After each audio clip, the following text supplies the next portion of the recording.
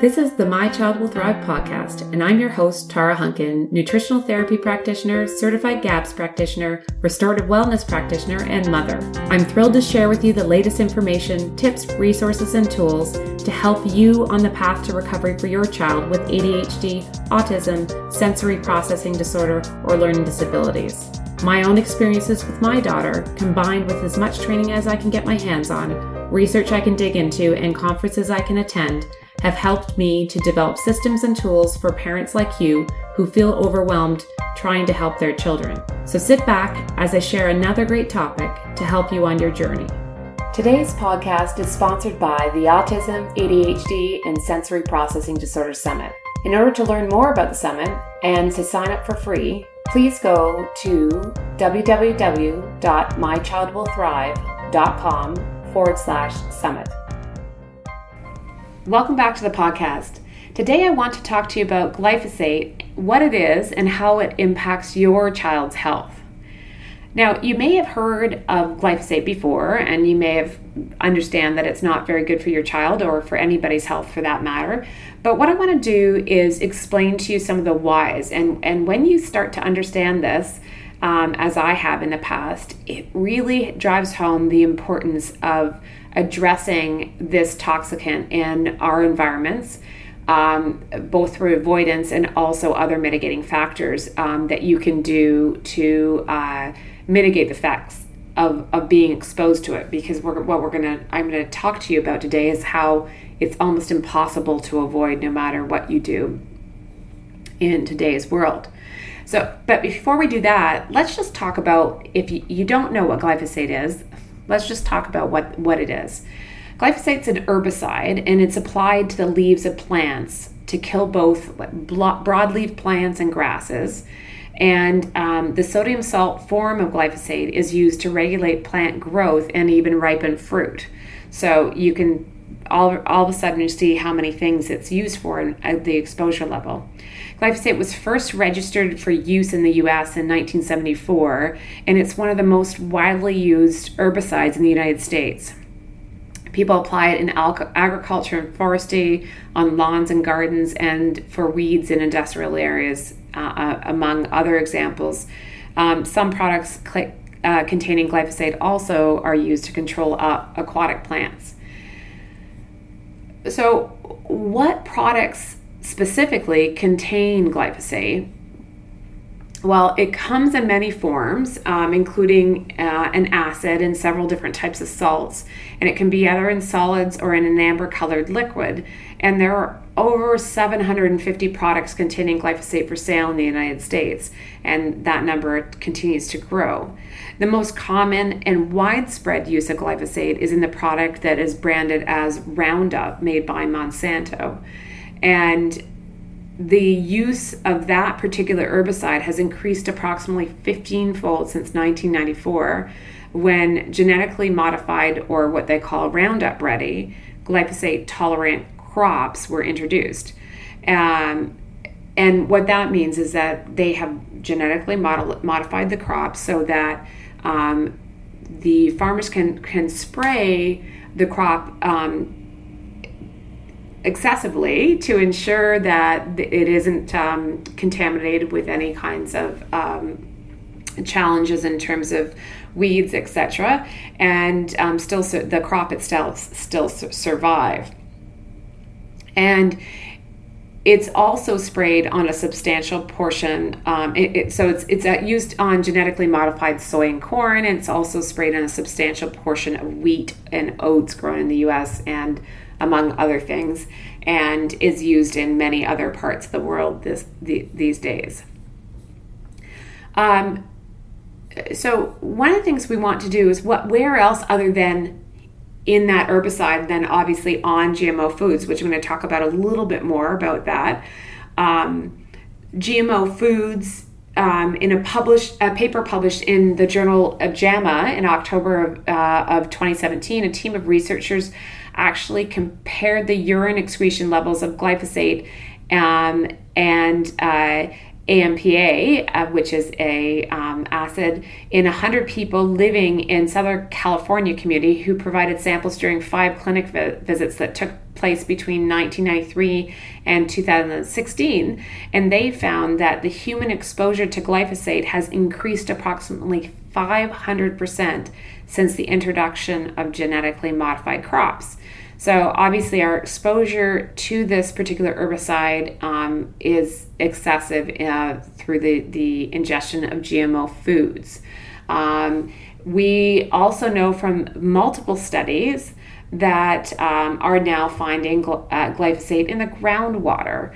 And that obviously is coming from both, as this other study just demonstrated, from human urine excretions, and which then gets back into the water table, in addition to obviously the runoff from agricultural use in the first place.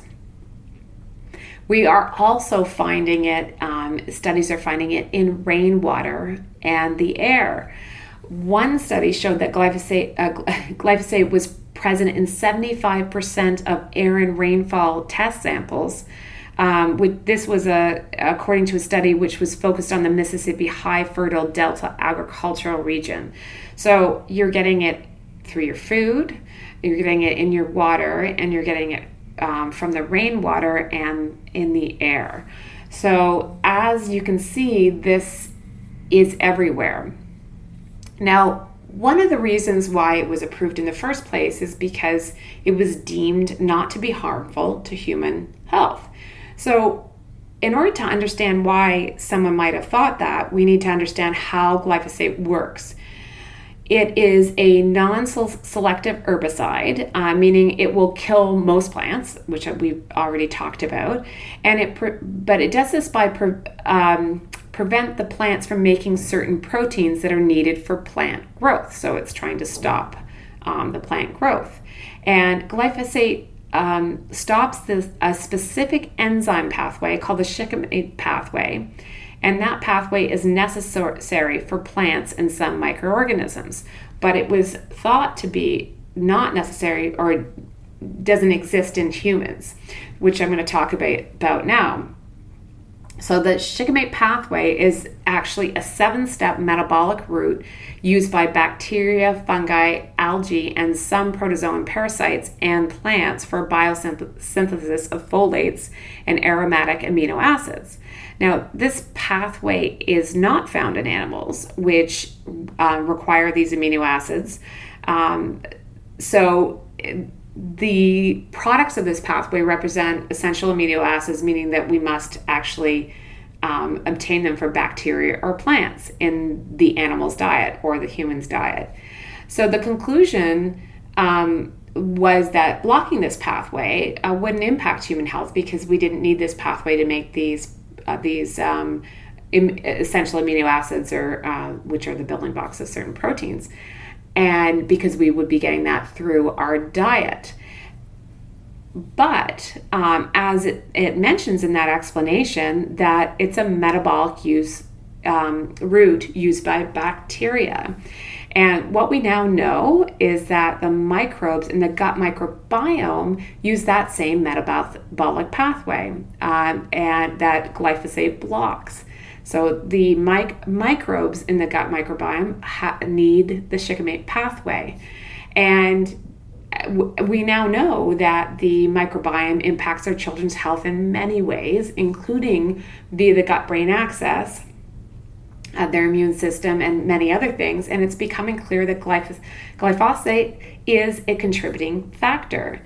So research is also showing that glyphosate impacts the tight junctions of the gut lining, which can lead to leaky gut, and also to impacting the tight junctions in the blood-brain barrier, leading to leaky brain. And there's so many more areas that we're just finding out what the impact of the glyphosate is in our environment and on our health. So what I want to do is invite you to come and dive deeper into this, the additional impacts what you can do about it, because as you can see, it's everywhere in the environment. We can do things to mitigate that and reduce our environmental exposure, but we also need to do other things in order to reverse the effects of the glyphosate on our children's health. And because I'm not an expert in that particular subject matter, I have brought on two people that are going to talk about different parts of the impact of glyphosate and what you can do about it. One of them is Dr. Stephanie Seneff. She is a researcher from MIT who has dug deep and written several papers on the impact of glyphosate on our children, and why we need to be looking at this as a underlying root cause or a environmental trigger to what's happening with our children. And also Dr. Zach Bush, he's coming on to Volume 2 of the Summit in order to talk about some of the impacts of glyphosate on the gut barrier and the blood-brain barrier, among other things. So I want to invite you to dive deeper into this and find out what some of the solutions are to this obvious problem for our children and really for our entire families, on Volume 2 of the Autism, ADHD, and Sensory Processing Disorder Summit that's coming up.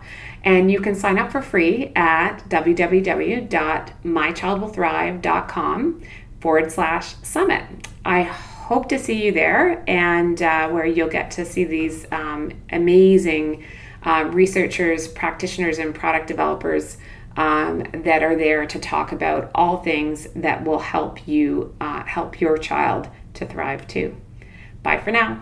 My Child Will Thrive is not a substitute for working with a qualified healthcare practitioner. The information provided on this podcast is not intended to diagnose or treat your child. Please consult your healthcare practitioner before implementing any information or treatments that you have learned about on this podcast. There are many gifted, passionate, and knowledgeable practitioners with hundreds, if not thousands, of hours of study and clinical experience available to help guide you. Part of our goal is to give you the knowledge and tools you'll need to effectively advocate for your child so that you don't blindly implement each new treatment that comes along. No one knows your child better than you. No one knows your child's history like you do or can better judge what is normal or abnormal for your child. The greatest success in recovery comes from the parent being informed and asking the right questions and making the best decisions for their child in coordination with a team of qualified practitioners in different areas of specialty. That's a wrap. Thanks for joining me this week on the My Child Will Thrive podcast. I want to share with you the free tools I've created to help you on your journey. So head to mychildwillthrive.com/library to get free access now. And as they say, it takes a village. Join us in the My Child Will Thrive Village Facebook group, where you can meet like-minded parents and stay up to date on everything we have going on at My Child Will Thrive. This is Tara Hunkin, and I'll catch you on the next podcast or over at mychildwillthrive.com.